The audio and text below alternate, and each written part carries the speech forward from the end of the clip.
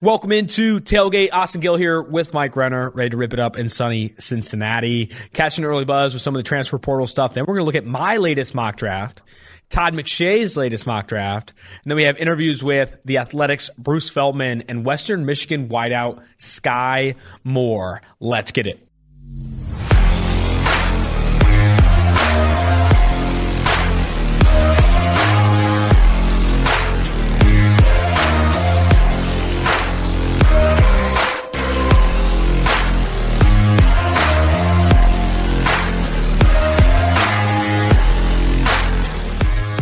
Bruce Feldman joins the show today, Mike. We recorded that interview yesterday, and it was pretty phenomenal. I'm a huge fan of Bruce. Oh, Bruce is the king. He's like the, what did you call him? The college Schefter football. of college football. It's accurate. I think he's also a little more opinionated, journalistic, as well. Like he actually writes other content besides purely news based, but he is the source on all things college. Are you saying Schefter's overrated? You don't think Schefter's good? No, that was not my take. Do you remember Schefter back in the NFL Network days? He had a heel turn personality wise. I feel like not a heel turn. I don't really remember. The inverse of a heel turn personality wise. He was kind of a little snooty when he was on NFL Network and was kind of a little biting when he was on. I don't remember. And that. now he's kind of the everyman's man, never talks bad about anyone, always just kind of positive. There was kind of a turn in his career when he came over from NFL Network to ESPN. Wow, I didn't People know don't that. really quite. It's not talked about enough. We should bring it up. We could start a podcast about it. Catch an early buzz. We got to talk some of this transfer portal stuff. We bring it up to Bruce, but he doesn't talk destinations as much. He talks more about the transfer portal aura and how that's changing the landscape of college football. Quinn Ewers, the former top-ranked recruit that was committed to Ohio State, was only there for a cup of coffee, entered the transfer portal early in the offseason, is now committed to Texas. He is from Texas, one of the most decorated high school quarterbacks in Texas. Now he's at the University of Texas. Will he be at the podium mimicking Ehlinger? I'm back in 2 years. Well, is Texas back? I think every single show in the United States has at one point said a segment, is Texas back? Is Texas back? I am willing to say this is the closest they've been to back. Having a quarterback like this with an offensive coordinator or a play caller like Steve Sarkisian, I mean, it doesn't take long to see him throw a few footballs to know he has a little bit more arm talent than Sam freaking Ehlinger, who was, obviously there for 4 years. Here's a little bit of trivia. Do you know why he has the blonde mullet, or what the significance why that is? No. South Lake Carroll, where he went to high school, they all dyed their hair blonde for the playoffs, apparently, every year. That's sick, dude. I know. The more you know, a little bit of trivia there. What's crazy about that is known for it, but it's the whole school is known for it. What's crazy is that I think every school does that. Yeah. That is legitimately. It's I think every thing. school, it's very common. I think we did that when I was a wrestler. Well, then why didn't in high you know school. why it was? I guess I thought it was cooler than that. That was cooler than the same tradition I think that every school does. I think every school does mohawks or bleached for literally every school. Every sport at every school does one of those things for boys sports. I will say this. We've been talking a little bit behind the scenes, Mike. Behind the scenes, just a sprinkle, about Tailgate 2022. And what the tour looks like. I think this Ewers commitment makes Texas Bama in Austin at Texas Memorial September 10th a fucking must visit. Yeah, I mean, we already have Notre Dame at Ohio State, the week one at the Horseshoe locked in. That one's very locked in. We may be locking in Alabama at Texas very soon. So week one is September 3rd, 2022. And Ewers will have UM Monroe at home. It's going to be a festival. Yeah. Ewers is going to light him up. 8 TDs. People are going to be talking about him like he's Jesus Christ. That momentum, I think, could carry game day, could carry big new. It could carry a lot of people to this Bama game, week 2, September 10th, in Austin at Texas Memorial. I think we're going to have to set up shop there. I think that's going to have to be cemented in. You know how we have the Texas first round. Memorial? That's the stadium, Texas Memorial Stadium. Isn't Darrell K. Royal? It's Darrell K. Roy Texas Memorial Stadium. Okay. DKR Texas Memorial. I don't think anyone calls it Texas Memorial. But you know how we have the first round lock segment? Yeah. We need to eventually potentially have the tailgate lock segment where we lock a different game every single week. Oh, I like that. Because I think, and I don't want to lock this one in yet, or the Columbus one, even though you're a big Notre Dame Golden Dome. No one's getting locked in. I do think that this game might be an absolute treat that we have to attend. Spencer Rattler to South Carolina. Spencer Rattler went to the other USC. I think 1,000 people made that joke last night that he didn't go to Lincoln Riley's USC. He went to the other USC. Shane Beamer, I think, was a former assistant coach with Oklahoma, I think, for his first 2 years there. Obviously flocks back to Beamer. The Beamer era, holy shit, taking a real positive swing right here. Maybe could be competitive in the SEC East with Spencer Rattler. And he brings over the tight end, Strogner from Oklahoma, who obviously that decision had to be heavily impacted by Rattler going to South Carolina. How big of a move is this, right? For a South Carolina team that started a fucking grad assistant at quarterback at one point this past year, I think this is a huge move for Beamer. I think this is going to lead to more positives in the transfer portal for South Carolina, more positives in the recruiting trail for South Carolina. This is such a positive for the Beamer era, even if it doesn't lead to an SEC title and they do the unthinkable. I think this does make South Carolina more legitimate than they've been probably for the past 10 years plus. Yeah, I mean, you just look at the SEC East. I mean, you have teams, a lot of teams outside of obviously Georgia, who loses a ton. Obviously, they will lose damn near that entire defense to the NFL this upcoming offseason. You have Florida reeling. You have Tennessee is Tennessee. Missouri kind of on the come up. Kentucky, kind of a career year, but they're going to lose a lot themselves. They have, I'm not going to say they're going to win the SEC East, but they are within fighting chance of, top two finish in that side of the division. So, yeah, massive get for South Carolina. I'm excited. I think the jersey swaps have looked good, the Beamer era, and we talk about, we're going to probably be bringing this up all year or all off season, all draft season, about where we're going for tailgate.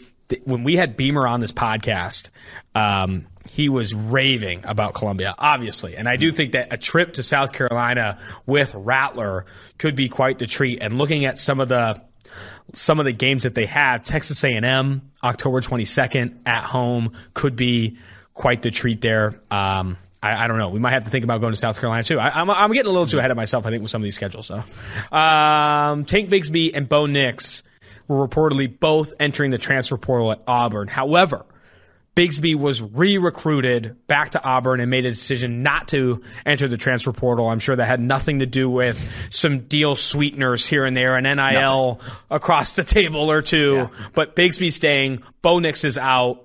We talked a little bit about this, about where Bo Nix could go, I think, before we started recording. You think he's going group of 5. You don't think he's got a Power 5 option? I mean, if it is, it's a low-level Power 5 option. He's just not. It's not good. I mean, there's a reason he's leaving Auburn after 3 years as a starter when he was Mr. Auburn. His dad played there like he wanted to be at the Auburn quarterback since the day he was born. Gets to be that. And I think it was kind of a mutual parting of the ways. It wasn't Bo Nix who wanted out. It was Auburn themselves who were like, hey, I think we can do better here. Yeah, I mean, I can't imagine Auburn wants Bo Nix back, right? They want an upgrade at that position. It might be the reason Bigsby's coming back, right? Nix is calling. Bigsby, we need you back. We're going to change this offense around. Yeah. Keaton Slovis also entering the transfer portal. I don't want to spend the entire freaking top of the show on transfer portal stuff, but that's another big QB. Also, Zach Calzada, guy who beat Alabama for Texas A&M, enters the transfer portal. Max Johnson's in the transfer portal. We have a transfer portal rankings article on PFF.com. I think we have over 60 names on that piece. Just look that up and check that out on PFF.com. And while you're there, use promo code TAILGATE for 25% off any PFF subscription.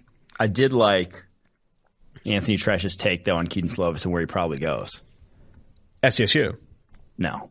Keaton Slovis' girlfriend goes to Pitt, plays soccer there. Oh. Pitt, obviously losing Kenny Pickett.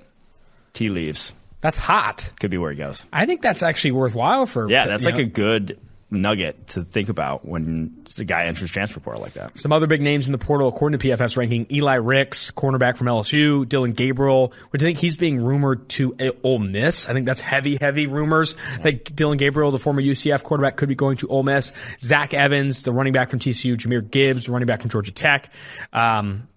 There is Miles Brennan. There is a lot of talent. Michael Penix Jr. is also entering the transfer portal too. You could win. I mean, you could win. You could put a 10-win team together from the transfer portal. I mean, this was not talked about enough. Jameson Williams was a finalist for the Blitnikoff Award transfer.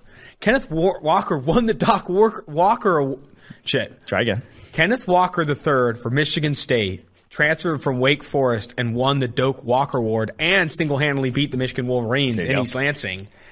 The transfer portal's real. And Bruce Feldman, I think, when you got to listen to the interview, he has one of the best takes on this shit, right? He says, if you are not leveraging it, you are losing.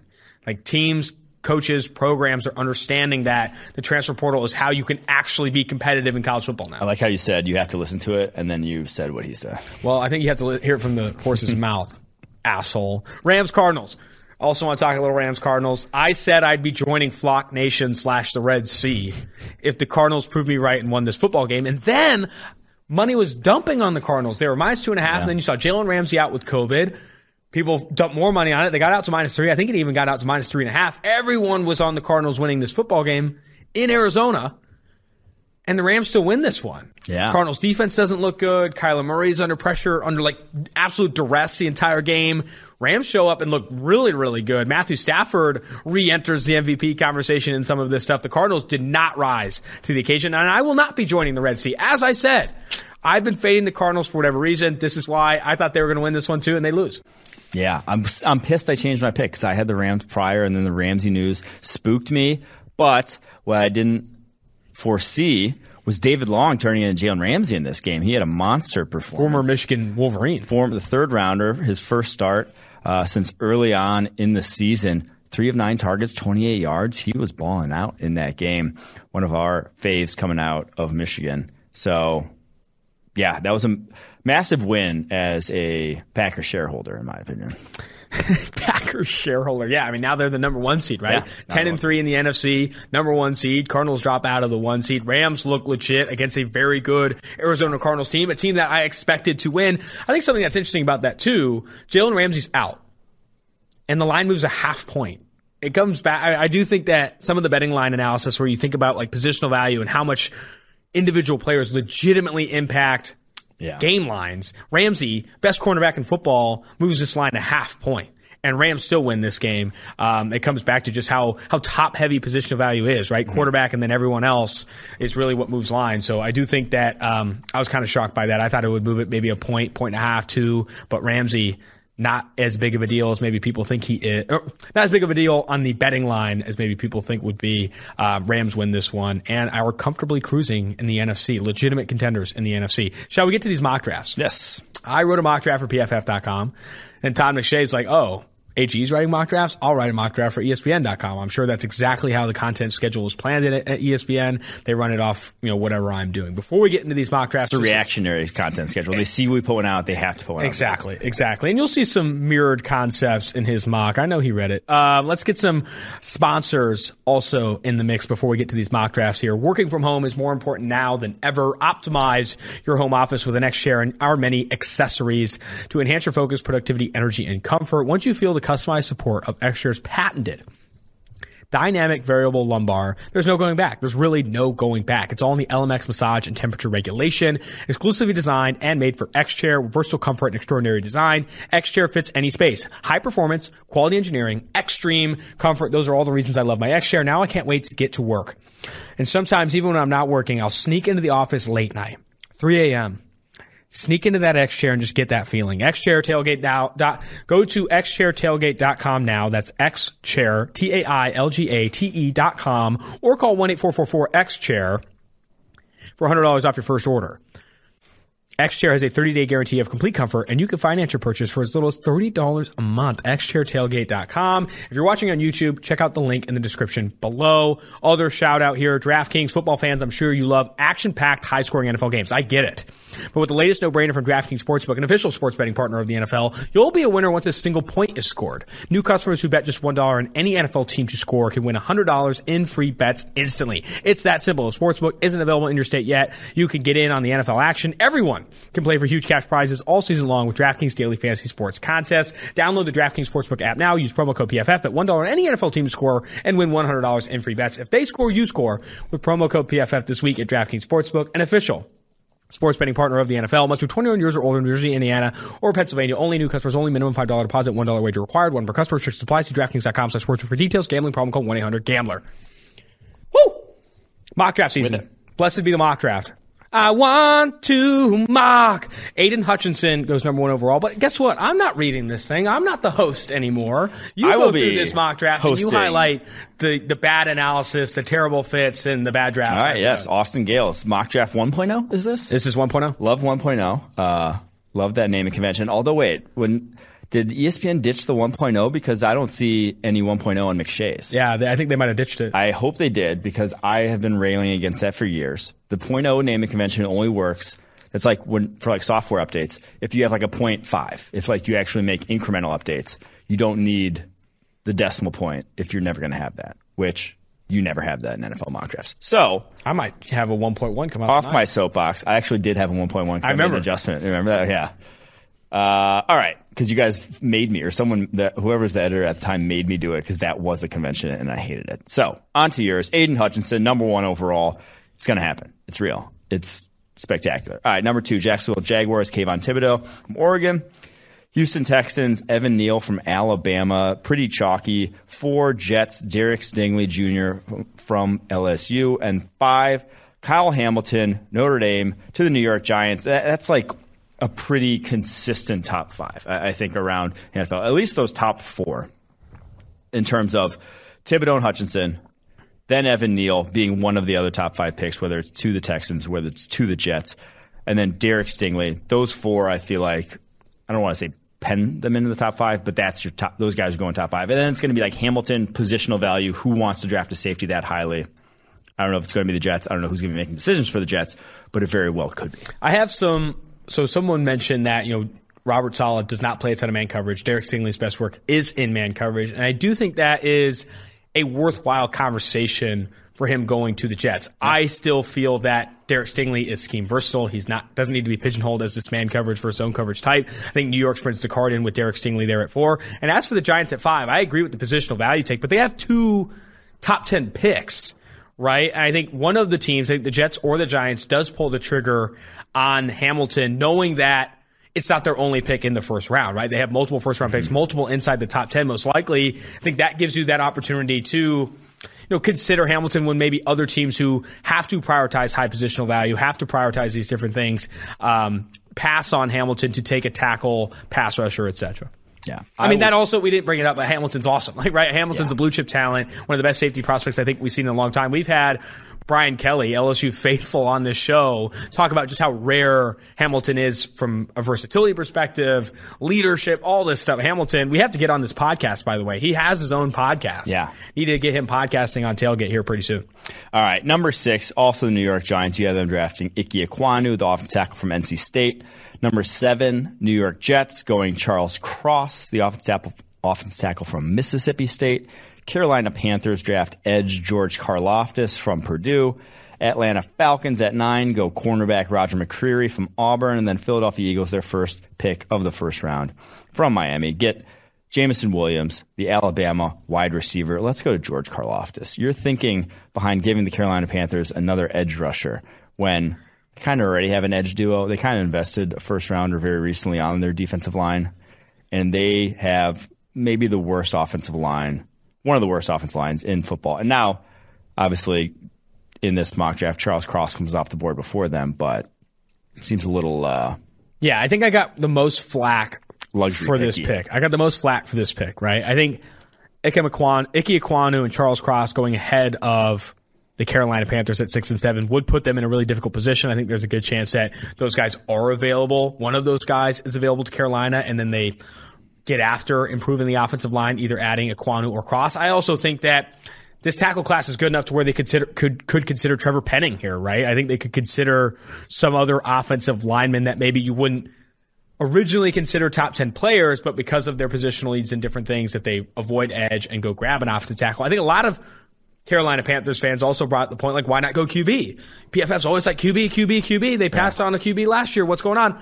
This quarterback class isn't as good as last year. Justin Fields isn't on the clock at 8 again, right? Like, there isn't an obvious QB that will be available to them at 8 where it's a sprint the card in situation. So I had them attacking positional value. I did not have them going after a low valued position. Edge, an offensive tackle was in consideration. With the 3 top offensive tackles already off the board, I went edge. Now, in hindsight, I didn't want to do trades in a mock draft this early, but I think the Panthers are a little bit of a prime trade down spot because if they do trade down, could still be in the QB market without spending a top 10 pick on one, or look at other positions or even like a Trevor Penning, like I said. Some of the other offensive linemen that could go in the first round. Tyler Linderbaum's an option. Kenyon Green from Texas A&M is an option. They are going to be one of the harder teams for me to mock draft for because they have so many needs and so much uncertainty at QB. But Karlaftis, probably going to be a top 10 player, top 15 player, gave them for this one. Okay, now back to the list. Number 11 here, Philadelphia Eagles, quarterback Matt Corral from Ole Miss. Minnesota Vikings get cornerback Kyer Elam from Florida. New Orleans Saints go cornerback Trent McDuffie from Washington. Las Vegas Raiders grab a wide receiver in Garrett Wilson from Ohio State. And then Pittsburgh Steelers going Kenny Pickett, quarterback from Pittsburgh. A couple here. I want to focus on the quarterbacks at this point because this is when you've had the first ones coming off the board. You have Corral going over Pickett, and you have Corral going to the Eagles. And you also have Corral getting drafted after a wide receiver, even though the Eagles have back-to-back picks. Wouldn't you think that the Eagles would go quarterback first in that scenario, just to kind of be like, hey, you're our guy. We wanted you. Yeah, I didn't read too much into that. I think you got this is a mock draft. That's fair. You got to think about. I think if they have back-to-back picks, I don't think they'll think too much about who's 10 and who's 11. But maybe because it is QB, right? I think the 10th pick gets paid more than the 11th pick, giving Corral that option. I think you would take QB earlier, or maybe QB later. Later, you would for the 5th year pick. It's kind of brutal for Matt Corral, but I got you talk about picks that I got a lot of heat for. Philadelphia doesn't want a QB. Philadelphia wants to use every single pick, all 3 that they have in the first round, on building around Jalen Hurts. My rationale, I even put caps lock in the analysis. Do not overreact, Eagles fans. Jalen Hurts has been solid this year. This does not mean Philly is giving up on Hurts. Jalen Hurts ranks 11th in PFF grade this year. He has been solid. But when you have the luxury of 3 first-round picks, 2 that could be in the top 10, you're in this unique position where you can pursue Hurts, build around Hurts with 2 first-round picks and money in free agency, and still have a high-priority plan B if this thing doesn't work out. And in part of the analysis and stuff that I've been on this soapbox before. If Carson Wentz can get a first-round pick on the open market, Sam Darnold can get a second. Whether it's Corral in this situation or Hurts, the odd man out of this quarterback competition is drawing high return. Hurts could garner a first-round pick, maybe second-round pick. Corral in this situation, I think if he does flash in the preseason, down the road could be a second-round pick. Picking a quarterback, if you're the Eagles here, with 3 first-round picks, 2 inside the top 10, is not giving up on Hurts. It's putting your team in the best position to find the most important, the best player at the most important position. Giving up on Gardner Minshew. It's giving up on Gardner Minshew. That's for damn sure. It's giving up on Gardner Minshew, but that has happened for a while now. I think Corral, QB1 on PFS draft board right now, there'll be a lot of conversation about who's QB1. Do you go Pickett? Do you go Howell? Do you go Willis? Whatever. Take the quarterback you like the most with one of these top first-round picks, and then build around Hurts after. I'm going to sneak a little bit further here, but Eagles grab Jameson Williams at 10, and then further down the list, I continue having them pouring into not pouring into the offense. I have them grabbing to Marvin Leal. We'll wait to get there, but still, Jameson Williams, people are like, that's just Rager 2.0. Yeah. They need to find out and add more to this offense, so I hope Eagles fans don't hate me too much. One thing, so just as the DeMarvin Leal pick one more time at 21 to the Eagles, it would floor me. With this defensive line class, I think there is approximately a 0% chance Howie Roseman leaves the first round without a defensive lineman. Fair. Just like he is going to draft one. That is what he does. He loves offensive lineman, defensive lineman. And offensively, they are in a fairly good spot at tackle, which is where you would draft in the first round. So defensively, I think with Brandon Graham at his age, with Fletcher Cox at his age, you are going to be seeing them draft a defensive lineman. And Leal, for as much as he was kind of disappointing for our high expectations this year, is still a freak athlete at 6'5", 290. So that would make a ton of sense. He's also going to join the podcast next week. DeMarvin Leal will be soon friend of the pod. I also have a little bit of a run on cornerbacks here, right? Roger McCreary to the Falcons at 9, and then Kyer Elam to Minnesota, Trent McDuffie to New Orleans. I do think that it's going to be a cornerback-rich first round. I think there's a ton of talent at that position, and it's one of those premium positions, right? It comes in at 4 or 5 on the positional value chart for PFF. Yes. All right. Now, back to the picks here. Number 16, Denver Broncos draft Devin Lloyd. I love that fit. Their linebackers have been decimated this year, and he's kind of, Fangio's defense now, obviously, whether Fangio stays or not, but they draft 3 down, larger, more traditional style of linebackers. Size. They are not. It's not a defense that covets the 215-pounder, the Nakobe Dean, shall we say, who comes off the board next to the Cincinnati Bengals. At number 17, at number 18, you have the Cleveland Browns going edge Trayvon Walker from Georgia, a little bit of a project edge there to learn from Myles Garrett. And at 19, football team going Sam Howell, quarterback. And at 20, you have David Ojabo, the Michigan edge defender, going to the Buffalo Bills. David Ojabo, their third straight edge defender in the second round to the Buffalo Bills. They're just addicted to that. I think in my mock drafts, you're going to consistently see that. I mean, because I think a lot of fans go and they're like, we already have this position. We've already drafted this position. We don't need this position. The last thing I look at with this shit is need.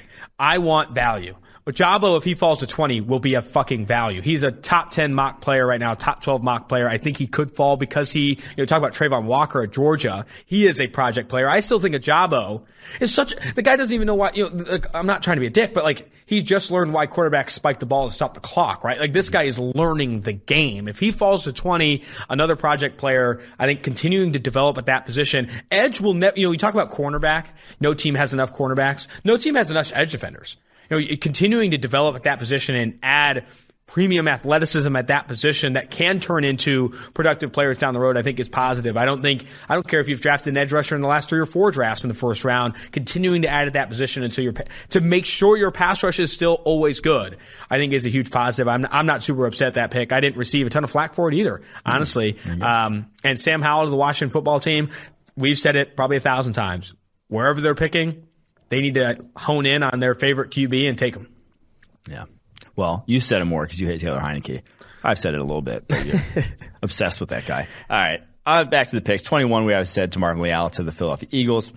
Miami Dolphins at 22. They got it via the San Francisco 49ers, who they're slowly not regretting that as much, but still regretting that they gave away their own instead of San Francisco's in last year's trade. They go Tyler Linderbaum, the Iowa center, dropping all the way to 22, the best center we've ever seen all the way. This was a positional value thing, right? I love Linderbaum, and he is going to finish the highest graded interior offensive lineman this year. He's going to be the highest ranked interior offensive lineman. He won the Remington for best center in college football, but center is one of the lowest valued positions in the NFL. It's paid at the lowest rate. I don't know if a team, and I had some Eagles fans wanting here's the thing. I had some Eagles fans wanting Linderbaum over Corral. And it's I don't care how good Linderbaum is. The quarterback position, you need to be prioritizing the quarterback position, right? And if a talent like Corral or Pickett or Howell or even Willis is available and you have an opportunity to compete at the quarterback position, I just don't see how you do prioritize Linderbaum over some of these other guys, just knowing that positional value is going to bite you in the ass. But keep going on this list. All right, number 23, Los Angeles Chargers, going Andrew Booth, the cornerback from Clemson. Will be interesting to see if that is kind of strategically how they build their team there, cornerback heavy, as opposed to kind of like build from the back. The Ravens, as opposed to defensive line heavy. 24, Detroit Lions, going quarterback Malik Willis. This is where they get their quarterback. Number 25, Baltimore Ravens, go Kenyon Green, the interior offensive lineman from Texas A&M. And number 26, Dallas Cowboys, go hometown Ahmad Gardner, a cornerback from Cincinnati. I really like that one. That fit to the Dallas Cowboys. I think if they had more of I don't want to say shutdown corner, but you get a playmaker in Trayvon Diggs and a guy who's a more consistent cover corner in Ahmad Gardner, who also very much fits that defense. I think that would be kind of the missing piece for what the Cowboys are looking for defensively. They have a lot of the other pieces. Obviously, probably could use some defensive tackles to take steps forward too, but that would go a long way for them. I think that's a really good value pick for Dallas for Ahmad Gardner too. I think Ahmad Gardner, we've talked a little bit on this show about his flaws, can get overly physical, doesn't have a ton of reps getting targeted in Cincinnati. They were more often targeting Kobe Bryant, the Jim Thorpe Award winner, if you didn't know. I think Gardner in the 20s is where you start to really feel really excited about developing him at the next level. Some of these other picks here too that I wanted to discuss. Malik Willis, I think the dream situation for Detroit is to, at number 1 overall, or if say they're picking 2 or 3, not go quarterback, take one of these talented edge rushers, get a Thibodeau or a Hutchinson, or even one of these blue chip defensive backs, Stingley, Hamilton, and then at the back end when they do have this pick from the Rams, look at the quarterback class. If you like one of the guys left, say a Renner is available, a Howell is available, or a Willis is available, bring him in to compete, right? But my take is when you are taking a quarterback outside the top 20, outside the top 25, you are not essentially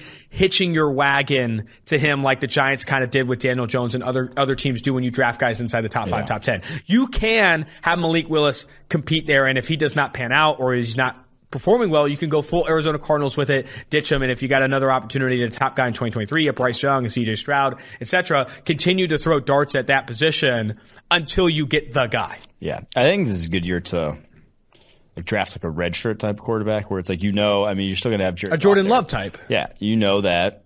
Well, not necessarily Jordan Love. We're a little bit higher than these guys than we're Jordan Love coming out. Fair enough. I was just saying, like, if you have, Jared Goff's going to be there. You know that Malik Willis probably not going to beat him out on a throw-for-throw basis right out the gate. And that's just not going to happen. There's no problem with letting him redshirt, letting him get adept to the speed of the game, difference from Liberty to the NFL, and then seeing where that could go into 2022. I guess that would be 2023. What year are we in?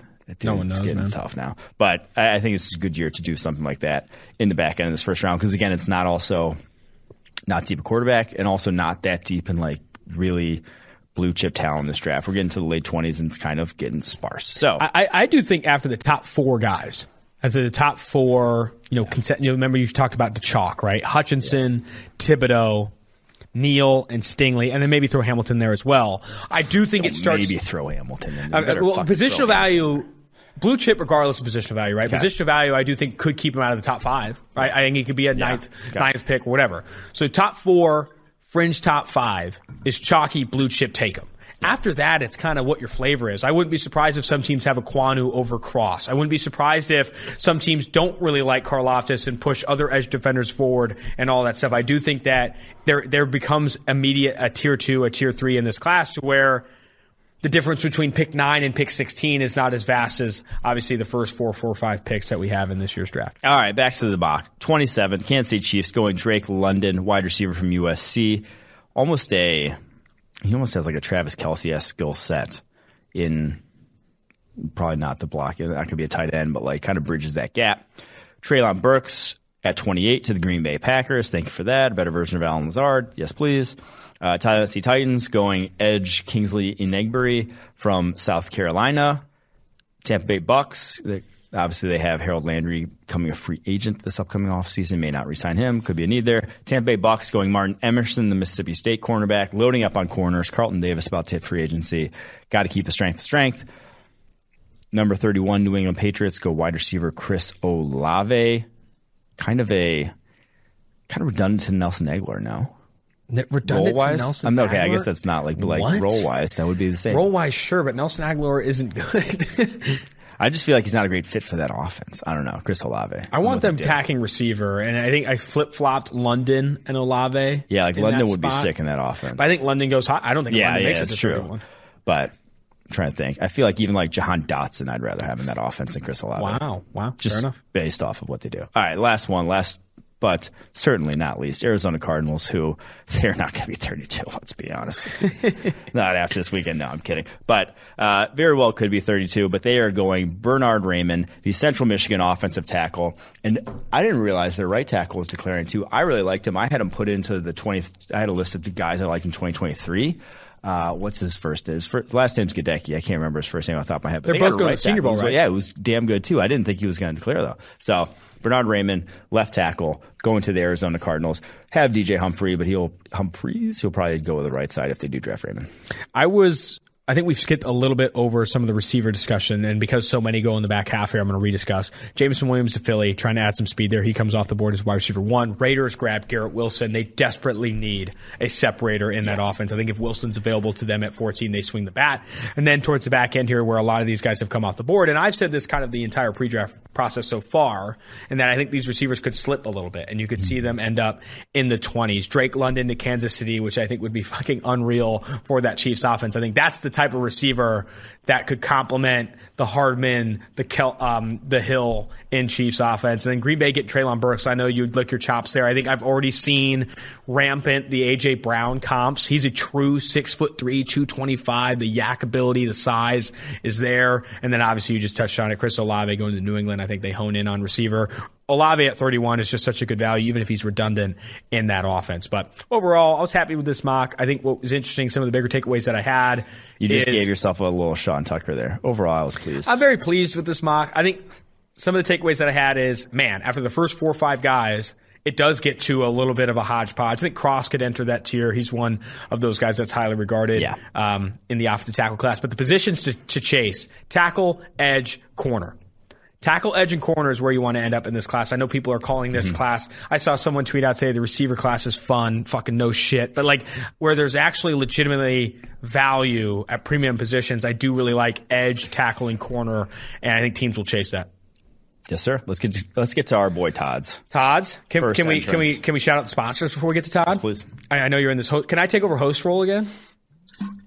By all means. Want a chance to win the ultimate game day feast, whether it's football success or financial savvy. Winning starts with us asking us questions. Would you like to know what it's like behind the scenes with Al on Sunday Night Football? How about a need to know for your financial future? Western Southern is teaming up with PFF's very own Chris Collinsworth to share insights that can help put you ahead on both your fantasy and financial scoreboards. Every submission earns you a chance to win the ultimate feast to celebrate football's favorite Sunday. We'll cover your catering up to $2,500, coordinate your order from a restaurant near you, and have it delivered on February 13th, 2022. And don't forget to check out the Chris Collinsworth podcast and Western Southern's Instagram for answers to the best questions each week. Submit your questions at westernsouthern.com/askchris. One more time, that is westernsouthern.com/askchris. If you're watching on YouTube, check out the link in the description below. Remember, with Western Southern, you can rest assured on game day. Todd McShay's mock. The painting was a gift. Todd, something I want to talk about on this show too, Mike, when you get a chance, is the Super Bowl and what we're going to do for the Super Bowl. Because I don't know what we did last year. Did we hang out last year? We might not have. I don't even know. What was I doing Super Bowl week? I remember 2 years ago we hung out, but you weren't there like physically. It was a good time. I don't know if we hung out for last year's Super Bowl. I don't know what you. Oh no, I remember hanging out with George and Eric. But this year, I kind of want to do something together if possible. If you're free, let's go to the Super Bowl. All right, let's go. Let's just go to the Super Bowl. I like that. All right, Todd McShay's latest mock. I'm taking over host duties. I know Renner botched it. Painting was a gift. Friend of the show, Todd McShay. Lions, Aiden Hutchinson, which has become chalky really since I was driving back from Ann Arbor, and I actually had, because I wasn't using my phone, I had David Solfaro, who's riding the passenger seat with me, tweet out, there needs to be more conversation about Aiden Hutchinson go number 1 overall. Since that tweet, I know it's moved a lot in that direction. You're the one that Jim Harbaugh saw that, and that's why he said exactly. No, honestly, I agree. Texans take Kayvon Thibodeau, Jaguars Evan Neal, Jets Derek Stingley. If you didn't realize, I had the same top 4. I think a lot of people have that same top 4, even regardless of team, right? Like if it ends up being Jags 1, Lions 2, whatever, I think those first 4 names will be heard early and probably all in the top 5. At 5, he has George Karlaftis to the Giants. It's interesting. Is George Karlaftis... Am I too low on George Karlaftis? I like George Karlaftis. We had Jeff Brom, the head coach of Purdue, on this podcast raving about George Karlaftis. He's up there on Bruce Feldman's freaks list. Like, he is an athlete. He is big. He has the size. I know the person who does the rankings for Bleacher Report has George Karlaftis relatively high. There are people who really like him. Is he a top 5 freaking player? Or is that crazy? I don't think it's crazy. I think he is, like you said, he was 7th on Bruce Feldman's freaks list. He is 275 pounds. He's a unique specimen at the position that he's very versatile. I honestly think he was better inside than he even is outside as a pass rusher. So for a team like New York Giants, who definitely qualifies as a need, anyone can get after the passer. I don't think it's too high. I want to see how he tests because he's obviously high on the freaks list. He is he's a bigger guy though, right? Like 275. 275. This guy is unique to what people have been drafting at edge in the past, right? More people are looking at these 250 to 260 types. 275 is a different frame altogether. I think Karlaftis will be one of the more... Who would be the last top 5 edge that was in that kind of size mold. I'm just very curious. I'll look it up. You go for the rest Steve of the draft. Palazzolo, who's the product manager for PFF Ultimate, recently added a filter to where you can look at and sort by weight at a position. So maybe you dive into that filter. Shout out PFF_Steve. Moving forward in this mock draft, one more note on Karlaftis. I think Nick Bosa is probably about. Nick Bosa is 275. No, he was probably 265. Joey Bosa is probably about that height, about that weight. Wow. If he tests like Joey Bosa did. Joey Bosa 276. There you go. Joey Bosa tests like, if Karlaftis tests like Bosa, this might as well be a wrap. Karlaftis will probably be in the conversation for top 3, top 4. I will say the difference between him and like a Solomon Thomas, who we also said was a freak athlete and also said was better on the interior, was Thomas is like 270 and like a tapped out ish 270 and only played on the interior at Stanford, was never playing off the edge. And so we've seen Karlaftis be versatile already at Purdue and play a number of different positions and play it well. Whereas, when they drafted Solomon Thomas and he lined up at a 9 technique, that was the first time he's ever done that in his life for the 49ers. So. I want to look at 1 second. I had a couple notes here. Joey Bosa went to the combine, 6'5", 269, so 6'5", 270. 40-yard dash was nothing overwhelmingly impressive. Sub-7 3-cone though. No, yeah, that's what I was getting. Thanks for teasing that. 10-yard split was 31st percentile. 40-yard dash was a 4.86, 43rd percentile for the position. But 6.89 3-cone, 4.21 short shuttle, both 90th percentile. That's where Karlaftis makes his bread and butter here. And looking at Bruce Feldman's freaks list, some of the numbers that he threw around: 10-1 broad, 37-inch vert, 4.69 40. Some of that explosiveness that a lot of people look for. 380 power clean, which is a lot of explosiveness. 505 front squat. It's the short area stuff though, right? It's the 3-cone and the short shuttle where you'll be getting those Joey Bosa like comps for Karlaftis. He'll be a fun conversation. I hate to say fun. He'll be an interesting conversation in the pre-draft process. I'm excited for people to talk about him more. At 6, Panthers grab Charles Cross, who everyone's calling smooth-moving, athletic, offensive tackle out of Mississippi State. Giants grab Nakobe Dean, which I think that's the highest I've seen Nakobe Dean go. I don't like that pick for the Giants, to be honest. I don't like linebacker in the top 10 for the Giants. They need premium players at premium positions. We've talked about their cap situation in 2022. It's a disaster. They need to go get some expensive players on rookie contracts that are talented, not, in my opinion, linebackers. Falcons take Jamison Williams at 8, wide receiver 1. Kyle Hamilton, safety from Notre Dame, falls to the Jets at 9. So they end up grabbing Stingley and Hamilton to retool that secondary. And then the Eagles at 10. I had him at 20. McShay has him at 10. David Ajabo, the Project Edge, who's been playing football for like 4 years, going to the Eagles in the top 10. Your reactions to those picks? My reactions is, first one's the Jets would be taking their pants after this. You get Derek Stingley and Kyle Hamilton in one draft. I mean, as a defense coordinator, Robert Saleh's like kid in a candy store with those two. That would be insane. That would be a overnight transformation to that defense. And then also Jamison Williams, wide receiver 1, 8 overall. I could see it. And also that offense would be sick with Jamison Williams, Calvin Ridley, and Kyle Pitts. That is an athletic. It's a basketball team on the turf there down in Atlanta. That'd be a hashtag fun to watch unit. Hashtag fun to watch. I think you love, how many people would, that would be all the analysis is after those picks. They double dip in the defensive secondary.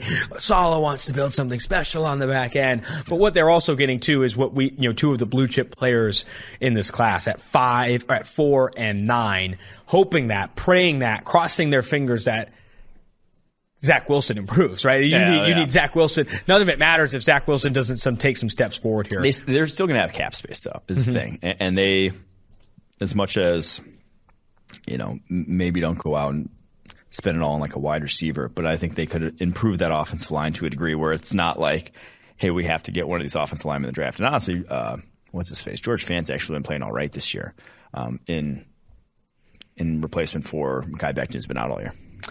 Number 11, Raiders grabbed Marvin Leal, future friend of the show, Texas A&M defensive lineman. Steelers, Kenny Pickett. I think that's going to be – I mocked him to the Steelers. Everyone's going to be mocking Kenny Pickett, former Pittsburgh Panther, Pittsburgh lifer to the Pittsburgh Steelers, regardless of where they're drafting. Washington grabs Matt Corral, quarterback out of Ole Miss. 14, Devin Lloyd, Utah linebacker, goes to the Philadelphia Eagles. And then at 15, Ahmad Sauce Gardner goes to the Vikings. That's the highest Ahmad Gardner has been mocked, I think, by any mock so far this year, going to be in the college football playoff. I know you have a theory on that. Yes, I do. But we'll get to that in a little bit here. Okay. But the more interesting one for me is the Eagles drafting a linebacker that high. Every Eagles fan immediately is now just screaming at their screen because the Eagles do not do that. The last time they drafted a linebacker anywhere near there, Michael Kendricks back in 2012 was 46th overall. Haven't taken one in the first 2 rounds since. It's been a while. They do not draft linebackers high. They do not cover that position. Even with as much draft capital as they have, it would still floor me if they did take a linebacker that highly. Man, I also don't think as bad as their linebackers have been, right? I think they've been a laughingstock for a little bit now. I don't think even Eagles fans, like you said, want to see them kind of spend that pick on a low-value position. Man, every time you say laughingstock or every time I hear laughingstock, I think of that stupid Texas A&M video with have we played that on this podcast before? We haven't. But now that Quinn's been in his bag lately, we got to bring that up. Maybe we'll do that on a fun segment in the future. What's the Texas A&M, the 12th man thing they do where they like lead the scream or what do they yell at midnight or whatever, and he makes that terrible joke. And he says laughingstock really I think it's hard for you to describe. It's very hard to describe. If you've seen the video, you know what I'm talking about. But every time I hear laughingstock, I hear it in that guy's voice now.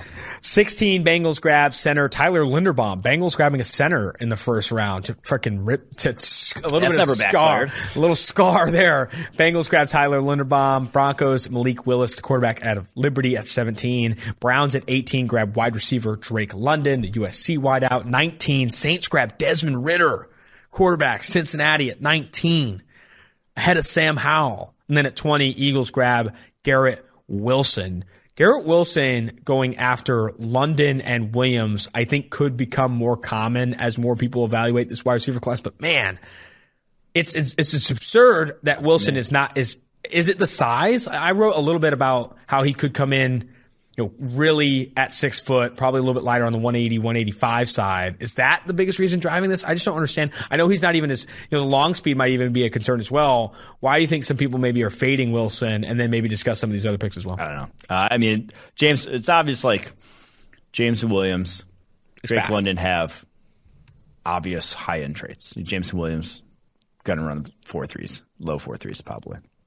Drake London, it's fucking enormous. He has like a 540 dunk on his tape from high school. Like the guy is a freak. Garrett Wilson, I'm not sure he has like I said, I think he's going to test kind of like CeeDee Lamb tested, where it's like, I'm not sure there's a freaky trait besides him getting open.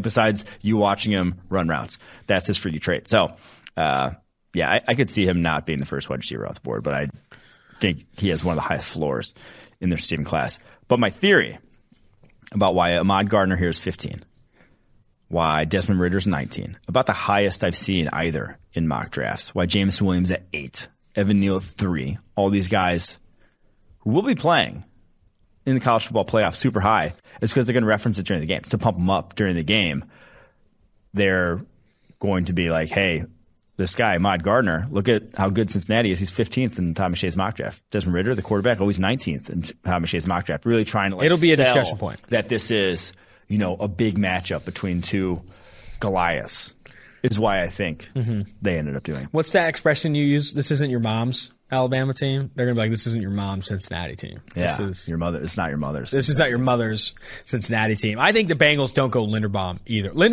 I like Linderbaum. But I think they have bigger needs outside of center, right? I don't think that's been the death knell for them. I mean, I would rather see them go guard, maybe go Kenyon Green here, a guy that could play on either of those guard spots, or attack defense. It's going to be like tackle is going to be their need because Riley Reef on the 1-year deal. But yeah. Anyway, let's get out of this range here. 21, Dolphins grab Ike Ekwonu, the NC State offensive tackle. Some people I think are projecting him as a guard at the next level, but I think he's earned an offensive tackle spot, at least initially. Ravens, Trevor Penning, the offensive tackle out of Northern Iowa. Bills grab Roger McCreary, the Auburn cornerback, one of the most productive cornerbacks we've seen really in the PFF college era this past season. Chargers grab Jordan Davis at 24. The defensive tackle from Georgia, also the Bednarik and Butkus award winner or whatever. He won like 50 awards. Lions. Oh, we never got to talk about how absurd that was that he won. It was Bednarik. Absurd. That he won the best defensive player in the country. And the on the backs of his run defense when he plays fewer than 10 run defense snaps a game. 9.8. He played fewer than 10 snaps in run defense a game. And that's like all he did. He literally was the game plan for Tennessee late in the season, who scored some points, and then the game plan for Alabama late in the season was to, once Jordan Davis got out there at the beginning of drives, go tempo, not sub out, and keep him on the field so that he had to rush the passer. Mm-hmm. And was literally, I don't want to say a liability, but he could not himself. He does not get pressure on opposing quarterbacks. They knew that, and so they kept him out there instead of them being able to get in sub packages where Jalen Carter, Devontae Wyatt can put a little bit more pressure on quarterbacks. They kept Jordan Davis out there, and he did zilch. He had 8 pressures all season. And he won Best Defensive Player in college football this year. Utterly absurd. He played 306 snaps, averaged 9.8 run defense snaps per game. That's ranked 3rd on his team at defensive tackle. And I think that game plan wasn't talked about enough. Because not only are you keeping Jordan Davis on there in tempo and throwing the football and limiting him from a pressure perspective, but you're also tiring a guy out that obviously is a rotational player. Like, obviously doesn't play 400, 500, 600 snaps a season because he doesn't handle that workload well because he's a monster. But Jordan Davis goes 24 to Chargers. Lions grab Sam Howell at 25. I think everyone with that pick, including myself, is going to be throwing a quarterback their way at the back end. People were furious at me that I didn't have Jordan Davis in my first round. But I'm not. I was, that was a situation where I'm the GM of all 32 teams. I couldn't find it where it made sense. I couldn't find it where I wanted to spend a back end of the first round lock, right? I know he's a first round lock, which is fine. I know I think the team probably drafts him inside the top 12. Yeah. I could see him going that high. But if I'm GM of all 32 teams, I don't know if I swing that back. I just think there were more valuable players, literally more valuable players that will play double, 2.5, 3x the snaps at better positions. So I chase that. Hey, chase away. Let's get back to the picks. Not a lot here interesting of note in the back end. Yeah, I agree. 26, Andrew Booth Jr., Clemson corner, goes to Tennessee. Dallas grabs Trayvon Walker, the Georgia defensive lineman. Chris Olave, Packers. Chris Olave, the Ohio State receiver, to the Green Bay Packers. Everyone's mocking a receiver of the Packers until they take one. Chiefs, Jahan Dotson, Penn State wide receiver in that offense. I like that. I think there will be another team that gets mocked a receiver pretty consistently. Cardinals grab Kyer Elam, Florida cornerback. Patriots, Treylon Burks at 31 would be hot in that offense. And then the Bucs grab San Diego State legend, leader in all of college football in total pressures, ahead of Aiden Hutchinson, Cameron Thomas from San Diego State, which you love to see. I do like that fit, too. That someone called him the Mountain West Aiden Hutchinson, and I think that's a good description of him. I agree with, again, remember I talked about this receiver run, right? Like Olave, Dotson, and Burks all in like the last 6 all towards the back. I think that's what's going to happen. I do think that as much as people are going to call this receiving class fun and sick and talented, I think ultimately maybe a couple, a Jameson Williams, a London, a Wilson go inside the top 20, which Wilson falls all the way to 20. And then at the back end, you see this run on your pick your favorite flavor, Olave, Dotson, Burks, etc. I think that's where the run really is. You love to see it. Agreed. You love to see it. Any other major takeaways from the McShay mock? No. Great to see Todd back in the mock game. I love to see Todd. Todd mocks. Keep the lights on here at PFF. Watch Wednesdays to close out the show. Bus watch. Kick us off. Ooh, this one, hate to see. And now, he didn't have... He was not... Okay, so it's Tremaine Edmonds, the linebacker for the Buffalo Bills. He was not solely responsible, I'll say, for that game-ending touchdown. But that touchdown, a number of other plays in that game, are just so indicative of who he is. He's 6'5", 250, runs a 4.54, a freak of nature, shuts down windows by his sheer presence and length, but the man acts surprised every time a crossing route gets into his zone. He just does not anticipate. He has a 35.6 coverage grade this year, a 37.5 coverage grade last year. Career high came as a rookie when he had a 55.4, and he's been in Sean McDermott's defense. Like, this is not a defense that's really changed its stripes. He's not being asked to do too much different. Like, he should be getting better. He's not. He's been the same guy he was since he was 20 years old and he was drafted. Obviously still young, still not even 24 years old, so there's still some hope. But I think it's fairly safe to say that he has not lived up to expectations. Allowed 85% of his targets to be completed, not a single pass breakup all season long this year. Do you mind if we have a little bit of a conversation about PFF grading? Yeah. Linebacker specifically. I think a lot of fans, and even sometimes myself included, find myself or themselves asking, how the hell do you grade well in coverage at linebacker? There are so many young, fast, athletic linebackers that when you look at how they've graded so far in the NFL, they've been horrendous, right? Eric Kendricks is the highest graded coverage linebacker, then Levante David, then Devondre Campbell, Fred Warner, Bobby Wagner. Kind of the usual suspects with Devondre Campbell on a breakout year. You look at the lowest graded linebackers, it's Tremaine Edmonds, Patrick Queen, Jordan Brooks, Devin White. These guys all have sub 50.0 grades. Guys that are athletic, guys that have speed, all this stuff, still not grading really well. Yeah. What from a traits perspective, and then also what from a non-traits perspective, do you feel is necessary to get into this range of actually grading well at off-ball linebacker in coverage? Well, one, it's a lot of it's finishing plays. So now missing a lot of tackles in coverage will obviously torpedo your coverage grade because linebackers, a lot of the targets you're getting, so I said 85% completion percentage. Obviously, that's far higher than you're going to get at cornerback. But it's because a lot of those you're not expected to. Like when you are dropping 8 yards deep in the zone and they throw just a swing to the running back, and that's your responsibility, you're never going to break that up. So completion percentage is not a great barometer for linebacker play. But then how much you have to allow from there are, and the reason why Edmonds' coverage grade is so low is what I noted there, crossing routes, guys coming into his zone, he's just oblivious to far more often than not. And so he will allow a lot of a lot of yards after the catch, and just have busted coverages by guys running free over the middle of the field, as we saw, again, against the Patriots, almost said, the Bucs this past weekend. So I think that is how you don't grade well. Pass breakups, interceptions are going to be a lot of flukes at that position. So like I said, it is limiting yards after the catch basically on those underneath targets, or not even getting, not allowing those targets basically in your zone behind you, that sort of thing, getting underneath those and not even allowing them in the first place. So awareness is massive at that point. I think you hit the nail on the head, because how I would have probably communicated some of it is limiting yards after the catch. Because you look at highest graded coverage linebacker has allowed completions on 81% of his targets, right? He's still allowing a lot of receptions. It's not about allowing receptions in coverage. It's limiting receptions allowed, because so often your receptions allowed in coverage are swings to the back, things in front of you that you have to limit, not miss tackles on, and limit after the catch. I think you see, Dan Orlovsky had that breakdown on that game-winning play for Brashad Perriman, where Brashad Perriman's coming on the crosser, Tremaine Edmonds got to pick him up, and he's just not fast enough to pick him up, and then he allows that big touchdown like that. Being aware in that situation and limiting that play is everything, right? It's not about getting a forced incompletion on that and diving across Brashad Perriman's face to get the fink, forced incompletion. It's about making sure Brashad Perriman doesn't turn that into a fucking 40-yard, 50-yard game-winning touchdown. And it's that's a drag route within 5 yards of the line of scrimmage. You got to at least contact him. Like you're saying, you're not going to run stride for stride with Brashad Perriman. You don't have to.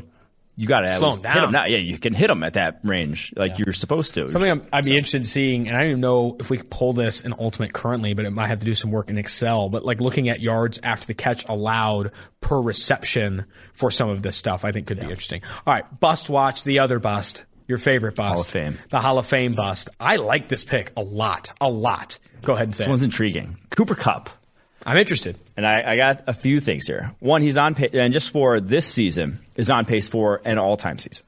And the other guys that he's in the air with who have had seasons like this. So he's on pace for the second most yards all-time, second most receptions in a season all-time, and the 15th most touchdowns in a season all-time. Guys who have had seasons like that, whether it's Jerry Rice, Julio Jones, Calvin Johnson, are all Hall of Famers, or going to be Hall of Famers. The guys that have had years the way Cooper Kupp is having a year right now for Los Angeles Rams. Also, he's only in year 5, and now he was older when he's drafted. He's 20 years old. But through his first 4 years, he actually had more yards and more touchdowns than Antonio Brown did through his first 4 years. And now he's in year 5, having, like I said, an all-time season, and something that could be a sign of things to come, because he's now with Matthew Stafford in Sean McVay's offense, and Matt Stafford obviously throws him a shit ton of targets, already 150 on the year, and in that offense. This could be a 4 or 5 year stretch of Antonio Brown-esque play. Like you said, Antonio Brown had probably a 5-year peak of just elite play. We could, Cooper Kupp through age 32 season could produce at a level quite like that. I think he could play into the Larry Fitzgerald times. I think he could play that long. I think he could be that good for that long. How long would you say your peak was? I haven't even begun to peak. You haven't begun to peak? Jesus Christ. Putting people to shame if you haven't reached your peak yet, because I thought you maybe were on the downward slopes. Breakout watch. This is another phenomenal one. I think I always go to Bengals tape looking for Jamar Chase and looking at all his targets and excited to see what he's doing. But, man, every single time you go back to it, this guy has actually been showing up. T. Higgins. And now you can say, we broke out already, whatever. At 900 yards as a rookie, sure. But he now has 3 straight 100-yard games. Was getting open at will this past week against the 49ers. 114 yards, 5 catches. Now has 812 yards on the season. And been a lot more consistent, obviously, at the catch point than Jamar Chase. Only 4 drops on the season on 61 catchable. And, dude, every time I see him, I feel like he's taller and, longer. That guy's wingspan is insane. He really should be, has started to be targeted more by Joe Burrow. He needs to be featured more in that offense because he can do, that tandem of Chase and Higgins. A lot of, I feel like the jump balls are kind of the things are breaking down, let's throw something up, go to Jamar Chase, when honestly I think T. Higgins is probably better in those situations and has obviously a larger catch radius than Chase does. T. Higgins, too, I think we brought this up in the pre-draft process. I think we did a video for PFF breaking down some of his film and talked about how really good after the catch, but smooth, right? I think his route running is so smooth for a guy that is his size. Yeah, you don't see a lot for a guy that tall. Yeah, it has been impressive. Whiff watch, you're up. This one hurts. And this one was obviously the big story of last week. Buffalo Bills not even trying to run the ball. And one of the biggest reasons why is because Cody Ford, their second rounder back in 2019, well, he's been benched at times this season and didn't even play this past week. He was 22nd on the PFF draft board coming out of Oklahoma that year. We were big fans of his game. Thought at the very least he'd be a solid guard and really has not worked out at tackle, at guard. Like I said, 46.7 overall grade so far this season. Can't even see the field on a bad offensive line. That one, not great. Going to break up the show here a little bit to drop some breaking news. Love breaking news. This better be good because your breaking news sometimes stinks. Maybe I won't say it. What is it? We talked a little bit about the transfer portal at the top.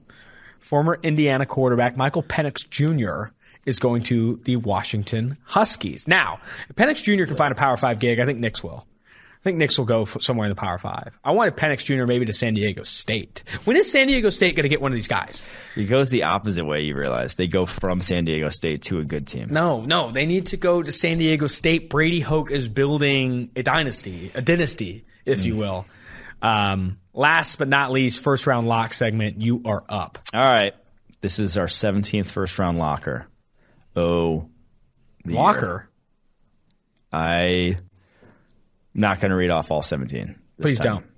But go back and listen to other pods. But just know. You know what would be good is get the social team on a graphic. Your first round lock list on a graphic so far. I think that could be kind of hot. When we get to 20, I don't need these out in the public. That's no, we do need. Exposed. What do you mean out in the public? You know how many people listen to this podcast? Millions, billions. I know, but what are you going to do? Pull a clip and put it on Old Takes Exposed? I don't think so. You might so. I don't know if that's an expression. I am adding Michigan edge rusher David Ojabo. Oh, wow. To the first round lock list. I believe we have 3 more after this before it's going to be end of college football season, and then we're done with first round locks. 20 first round locks. That's all I'm going to do. Maybe I'll get it all the way up to 32 by the end, but 20 first round locks. David Ojabo is going to be one of them.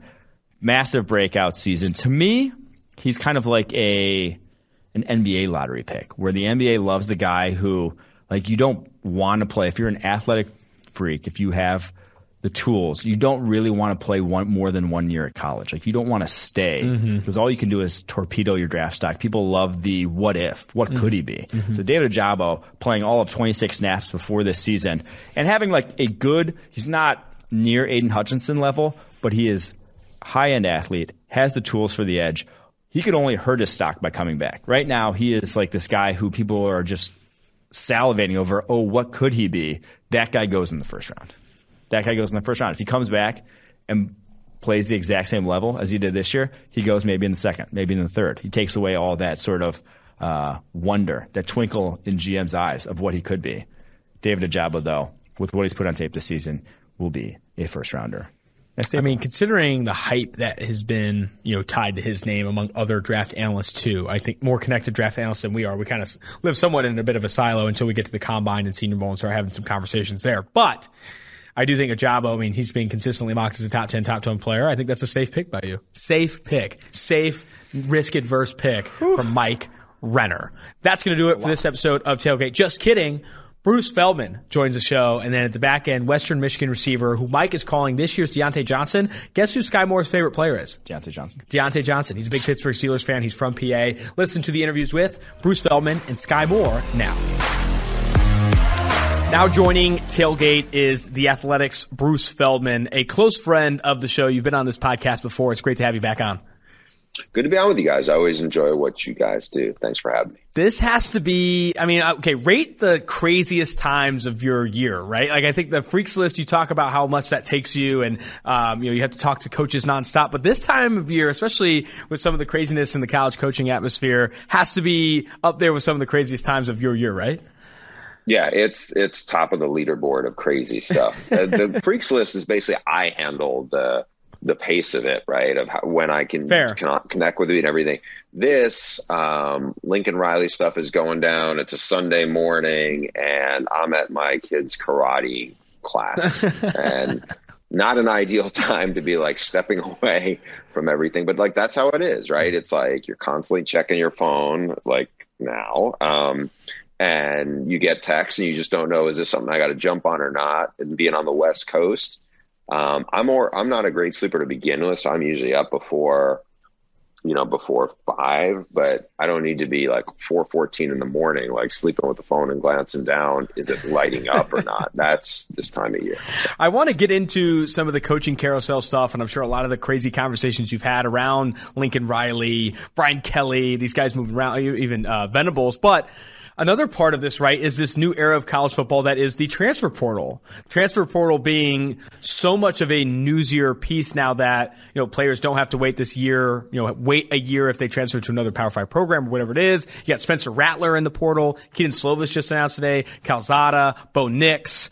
What are you hearing, and I'm sure you probably can't speak to a lot of this, but what are you hearing, if you can, in terms of landing spots for some of these big-name quarterbacks, right? And then also, where I'm most interested is what do you feel the consensus opinion is among coaches, among programs in this new era of the transfer portal, right? Like, are teams liking it? I remember talking to Mel Tucker of Michigan State, who added a ton of transfer portal guys, and he loved it. But there are other coaches, Mac Brown of UNC, I remember talking to, saying we want homegrown talent, we want to recruit guys. What would you say is the consensus opinion of like this new like college football free agency, for lack of a better word? I think most coaches have kind of got up to speed and really kind of realized this can really help us. We may have missed on like these offensive linemen or this position room for whatever reason didn't pan out. Now we can get proven guys who can jump in, who probably are more mature. We know their work ethic because it's not like, hey, it's the evaluation side of high school guys where you don't really know how they're gonna blossom. So I think for a lot of coaches, this has been a godsend. And if you're not all embraced it and all in and have done, look, credit to Michigan State. It wasn't just, Mel did a really good job of Mel had a very specific, I remember when he was at CU doing a recruiting story with him about the specs Mel had in terms of what he likes length and height wise. And I just remember thinking he was at CU and I was like, man, he's going to get a lot of guys who might have those measurables in terms of height, weight, who are going to be really stiff and slow. Mm-hmm. Because at CU, you're not being able to get that as what you can get at LSU or in the SEC or whatnot. And then he went to East Lansing, and I think he and his guy, Scott Aligo, who actually is now at KU, and I think some of those position coaches did a really good job of identifying not just Kenneth Walker III, but a bunch of guys who I think they knew could help them, and let's take a chance on them.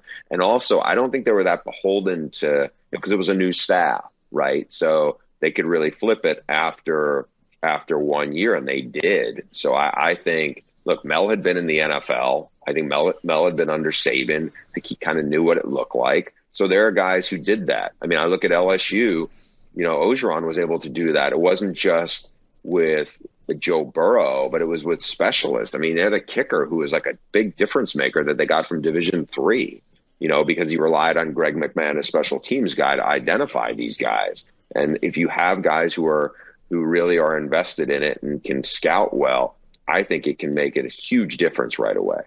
So with the transfer portal and also the rise of NIL deals, it's kind of looking like the Wild West out there in terms of the recruiting process. Do you foresee the NCAA coming in and either putting some sort of transfer portal window together where it's a certain set amount of dates that guys can declare they're in the portal and then have to figure out their next stop by? Or what do you think is the future of the transfer portal, or is it just going to be this sort of free-for-all towards the end of each season? I think they may try to rein in some of the dates of when it can happen. There's a lot of stuff that right now is in some measure of disarray, right? Even the early signing period, how you've seen it affect what this calendar is like when a coaching changes. Having said that, right now, I feel like the NCAA's merits and worth as it relates to big-time college football is as far into the toilet as it's ever been, right? I just even when you just said the NCAA, I just kind of rolled my eyes. I'm like, what are they, almost everything they've done at this point just feels like they're like a turnstile, it's just, I don't know. I don't have a ton of faith in their leadership at this point. I think we've seen so many things happen over the years, but especially just in the last year where it's just like, what is Mark Emmert going to do now? It's kind of thing. So that's not the greatest answer, but I do think in light of the early signing period and in light of some of these other things that are happening, I mean, what you see is when a coaching firing happens, there's just a lot of players who are like, I can't wait around to see what's going to happen, right? One of the names, I don't know if you had mentioned it when you were talking about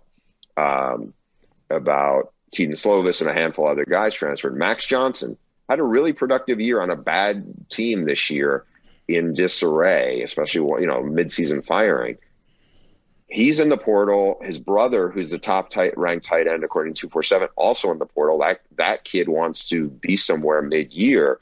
I mean, do you wait to see who's going to be the offense coordinator, where somebody's going to get hired? I mean, there's just so many things that I think make what we're talking about really hard to line up because nobody's on the same timetable.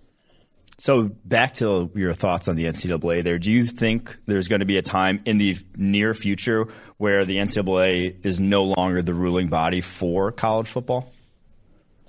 That is a big question. It wouldn't shock me the way things are going, right? Because we're just seeing from the latest wave of realignment and everything where it's further marginalized, like the group of five. Everybody, not everybody, but most people I've talked to who work in the sport feels like it's eventually going to get to that point. Now, whether we're talking about 6 years from now or 16 years from now, I don't know.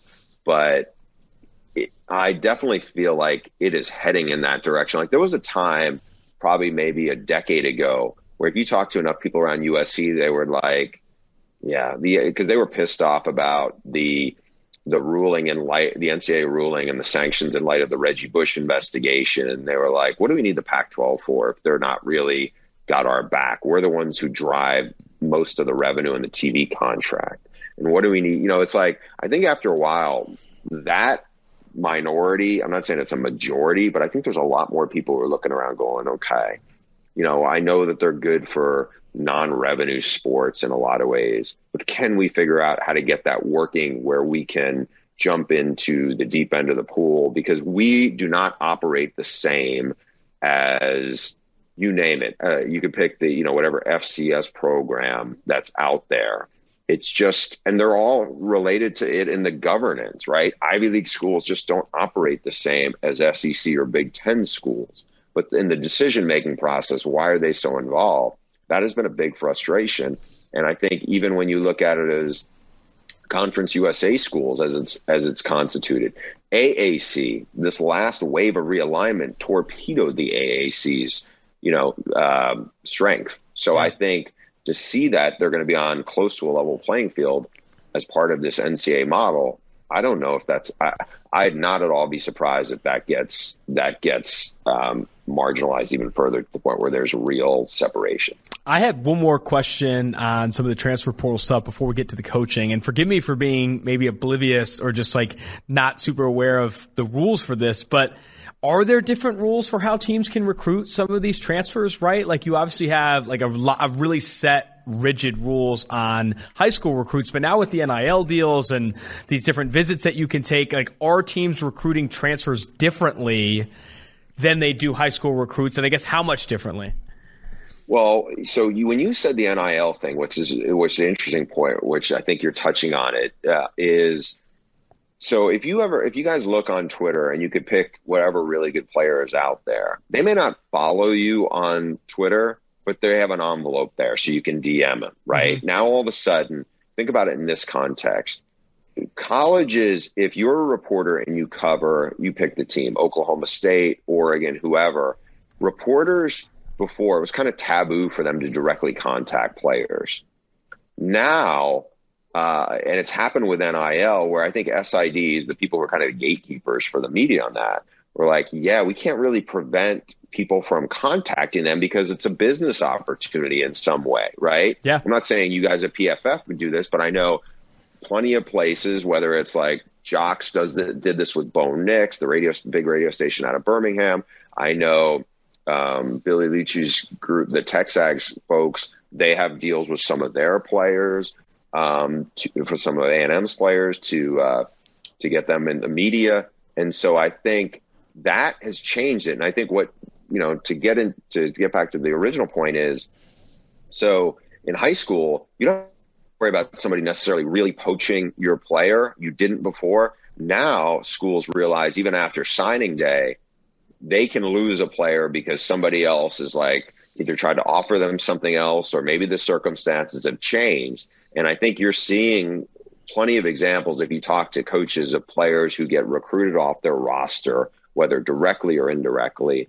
And that is much different now than it was 10 years ago. That is wild, man. I think you brought up, Mike, some of like if they gave some dates. I think I always kind of think about it from like a content perspective. If there was like a set date range, I think it would be a frenzy similar to the NFL free agency, which is made into a very big content piece. I like that, but I'm not sure what should happen. Let's get to some of this coaching stuff, right? I think a lot of surprises happened this coaching, this firing cycle, right? I think I wanted to ask you specifically what came the most out of left field.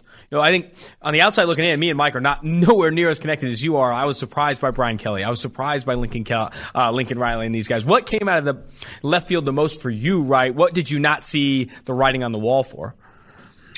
It was Lincoln Riley leaving Oklahoma to go to USC. It wasn't so much that him leaving. It wouldn't have shocked me if he went to the NFL, but it did shock me that he went to USC. And I'll like put it in this context. About 2 weeks before that, there were reports out of Louisiana that Scott Woodward, the AD there, was going to land Lincoln Riley, and that Lincoln was going there. There was figures of like 8 years for $96 million. And so I had a pretty good source who said, that's not going to happen. He's not going there. And I remember putting that out there, and, there was a little bit of blowback, but I think, people kind of knew my background reporting wise and was like, okay, maybe he's not going there. And then as we got closer to the Bedlam game, and I'm talking, there was a 10-day stretch, those reports escalated and kept going to the point where I was like, I'm pretty sure that, like I talked to the source and the source was like, he's not going there. I was like, I felt better about it, but there was so much pushback on it. Well, then they lose Bedlam. And then the next morning I get a call from a different source, but a really good source on this, saying Lincoln's seriously looking at USC. And I think it's going to happen. And it just kind of was like on two fronts. The first part of it to me was, and this is that Sunday morning, was, okay, USC will screw this up. I can't see Lincoln Riley going, yeah, I want to go work there. So that part of it was like me kind of saying, I just can't see them pulling up. But then the second part as a reporter is, I just spent 2 weeks basically like reporting to dismiss the reports about LSU. And now I'm going to turn around, honestly, and report that an operation that seems even less likely to be able to pull something like that off is actually going to pull it off. And I was like, man, you think about like, all right, my source is telling me this and my source is really strong. But at the same point, I'm like, man, I am going to get torpedoed as soon as I put this out on social media. And I did as just delicately as I could. And then about an hour later, like, fortunately, I was at my kid's karate class, so I'm not like looking at my out mentions. But an hour later, I got a call back, and that person was like, he's going. And I was just like, wow. And so Brian Kelly leaving didn't shock me like that, because there'd been rumblings from people I trust that Brian Kelly could have been in play at a couple of places. It didn't work out that way. But fascinating fit, as we're seeing from different things that have gone on social media already. But him leaving, being at Notre Dame for 12 years is a long time for any coach. And so it was, it wasn't expected, but it wasn't like shocking, like, wow, Lincoln's leaving for another college job. What do you think was the driving factor behind Lincoln and Riley and Brian Kelly going? Is it just money for those guys? Obviously, Mario Cristobal, a big move as well, but he obviously goes back to his alma mater. But Riley and Kelly, no real ties to LSU and USC. Was it purely just a money play, or do you think they have better opportunities to win at those respective places? I think it is better opportunity to win. And if you look at Oklahoma, Lincoln Riley's going into the one place in major college football where there is such an advantage compared to the rest of your conference.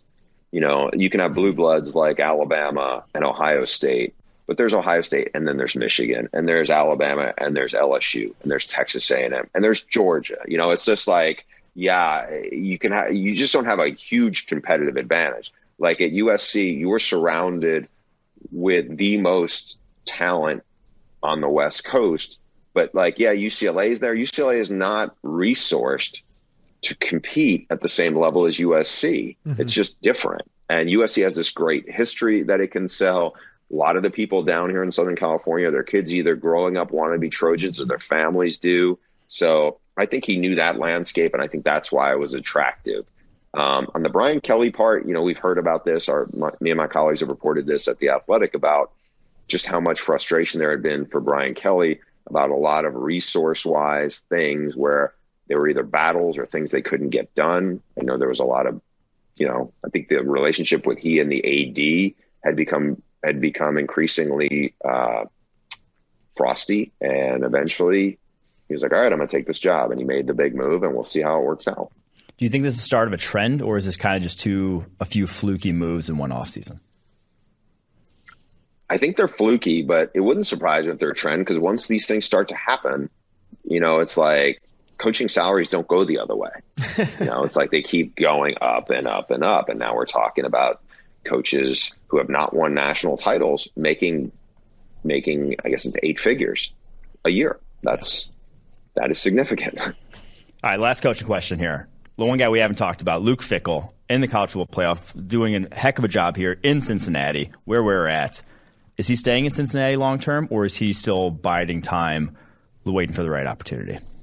I think he will stay there for a long term. I don't know what the NFL means to him, if anything. Mm-hmm. He's got a big family, young kids. We know he likes it. He is an Ohio guy through and through. Now, if Ohio State came open and Ryan Day said, I'm going to leave for the NFL, I think that would be that could be a game changer. But if you look at how he's recruited, how they develop talent, I think he knows he has elevated the brand of Cincinnati football significantly. And now they're going into the Big 12. The Big 12 without Texas and OU. They're as well positioned as anybody. You guys are there. You know how much talent is around you and not within driving distance. Mm-hmm. And now their brand is elevated. I can only imagine what kind of boost they're going to get from being in the playoff on that stage. And also, like last year, they played in the Sugar Bowl against Georgia, and they almost won that game. There was nothing fluky about how they almost won the game. So they're not going to go into this game intimidated. I wouldn't be shocked if they won the game, to be honest. We all talk to enough NFL people to know there's a lot of good players, not just like one. Both cornerbacks are good. Both edge rushers are good. The running back played at Alabama and could certainly play any place else. Receivers are good. Quarterback's a good player. So I'm interested to see how it goes, but I think they build on it in a big way. And, like I could see NFL people wanting to look at him because honestly, he's probably, I would stop short of saying this, but like, I mean, I don't know. I don't want to say about Urban, but like he's probably, as positioned to understand, hey, I could transition well to the NFL if I want to go it, because it's just not as big of a cultural jump as it is for, the last Ohio State head coach. 100. I think Luke Fickell, you talk about him around Cincinnati. I mean, he is talked about as this revered, like godlike presence for what he's done in this program. And he came in, I remember I was on the beat when I first got to Cincinnati, and there were other beat writers saying, yeah, now we practice special teams. They got Tuberville before and we never practiced special teams. Like these players were like thrown for an absolute loop. Fickell legitimately has changed everything, and how much he's developed 2-star and 3-star talent, received transfers, all that stuff. And they're not just a good football team, they're an experienced football team. I think that will help them against Bama. Bruce, last one for you, and then we'll let you go. Really appreciate the time. We had you on this podcast before the season, right after you wrote the 2021 version of your Freaks list, which highlights the most athletic players in all of college football. It's like by itself worth the athletic subscription, by the way. If you do not have an athletic subscription, subscribe for Bruce's work and everyone else's there. You had Aiden Hutchinson, the Michigan edge defender, who's also a finalist for the Heisman, as the number 2 freak on that list behind Evan Neal because of some of the numbers you were hearing athletically coming out of Michigan. I guess a lot of hype has now hit Aiden Hutchinson since that. Are you, I guess, as confident as others that he can be this number 1 overall pick now? Like, he has risen up so many people's draft boards. I think every mock draft you look at has him number 1 overall. Jim Harbaugh said he was the number 1 overall pick, obviously with some bias there. But I guess, are you surprised by this ascent? And what are you hearing in terms of NFL prospects for Aiden Hutchinson now?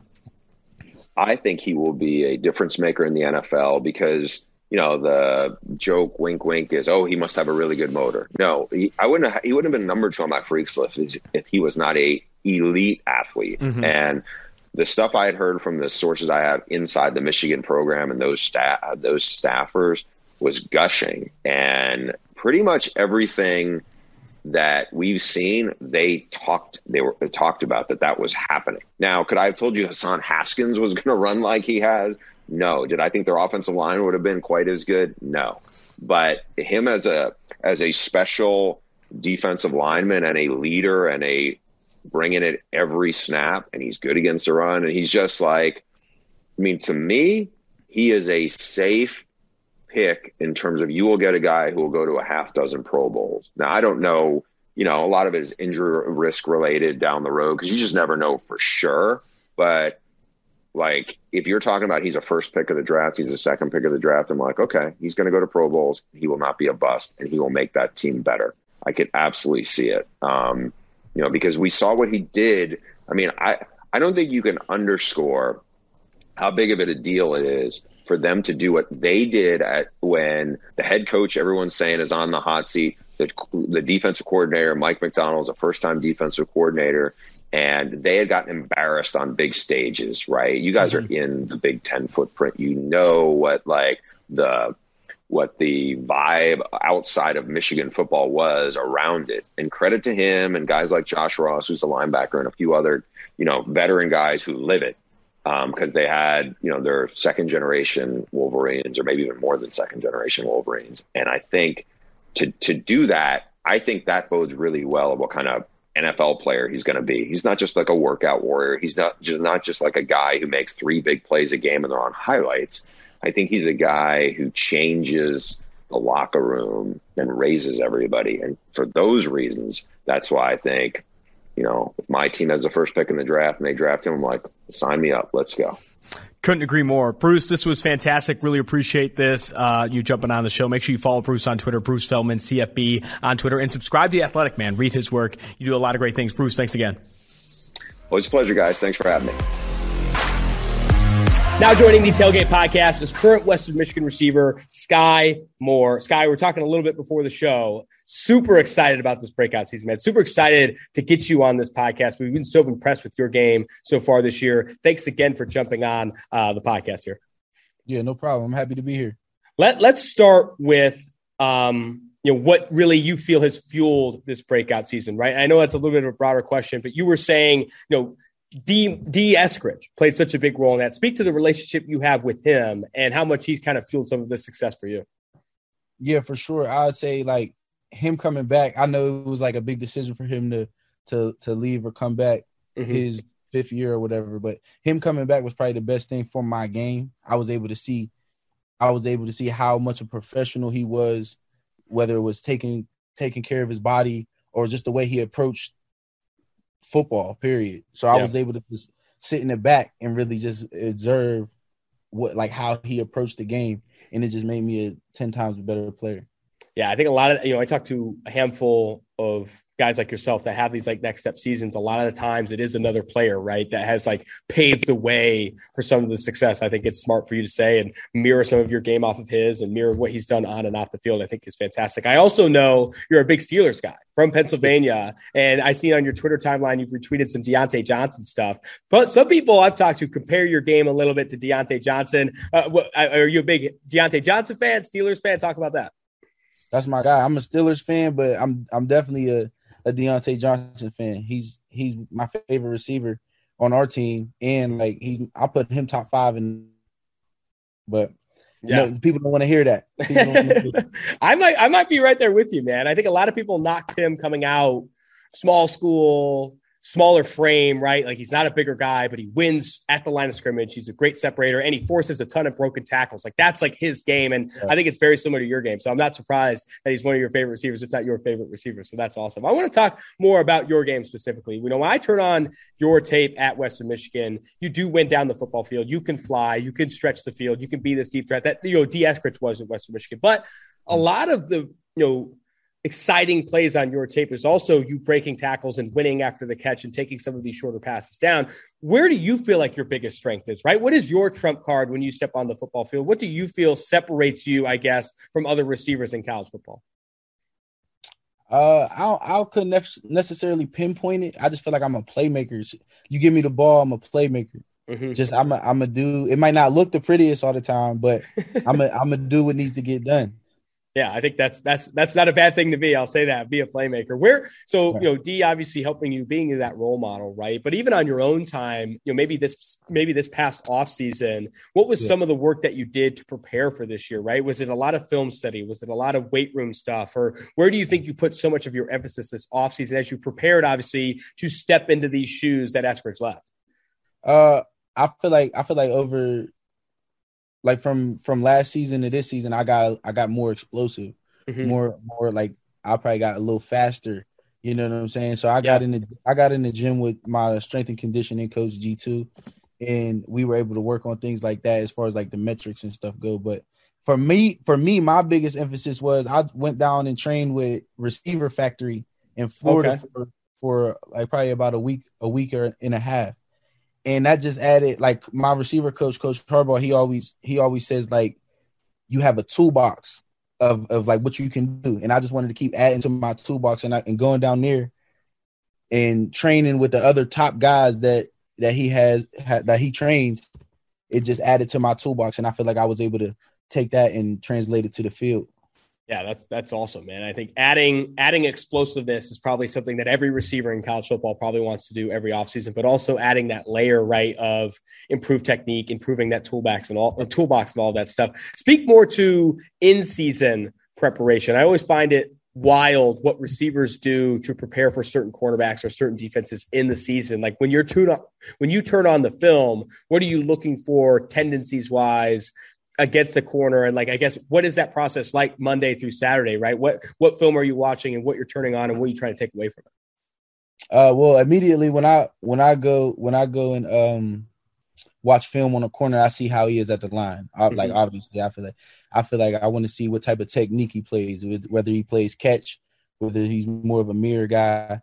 Like if he's good with his hands, I look at stuff like that. I want to see like what type of dude I'm going against, because for me, I talk to the scout team players a lot. I let the corner know like, yo, he's doing this week. I need this from you. Oh, really? So, yeah, like on some Jeremiah Piper. That's my guy. He's on the scout team. Nice. He he's the best at it because he's able to switch his game up and act like these other dudes from like Pitt or San Jose State. You know what I'm saying? So I'll look and just see their technique and how they play. That is honestly, you're one of the first people that has told me that. I think a lot of people bring up looking for tendencies and doing that things, but actually like coaching up or directing scout team players to mirror that, I think is super important because you see that with quarterbacks all the time, right? Like we're playing Lamar Jackson this week. We got to have, someone who can run the football and be elusive and that stuff. But I think you need that same energy or that same approach with corners and stuff because there are, some corners are more physical. Some corners back off at the line of scrimmage. Some corners play more bail technique and these different things. I think that's awesome. I'm glad you have a guy on scout team to do that. I think that's freaking fantastic. How about off the field? Where do you think, maybe like whether it's weight room or diet, I think I talked to a lot, or football IQ, like studying some of these other things. Where do you feel like that has improved, right? When I talk to some guys who have had like leaps like you, so much of it is football IQ improving. Like they know the plays, they understand, they can play, their play recognition, coverage recognition has improved. Would you say that's an area you've improved? Also diet sometimes is a big change for some of these guys as well. Yeah, for sure. I'd say the big, like all of those things are great things to like have like do off the field. Yeah. But for me, like what I put in place, the difference was getting in the training room. I've been in the training room every single day since the start of camp.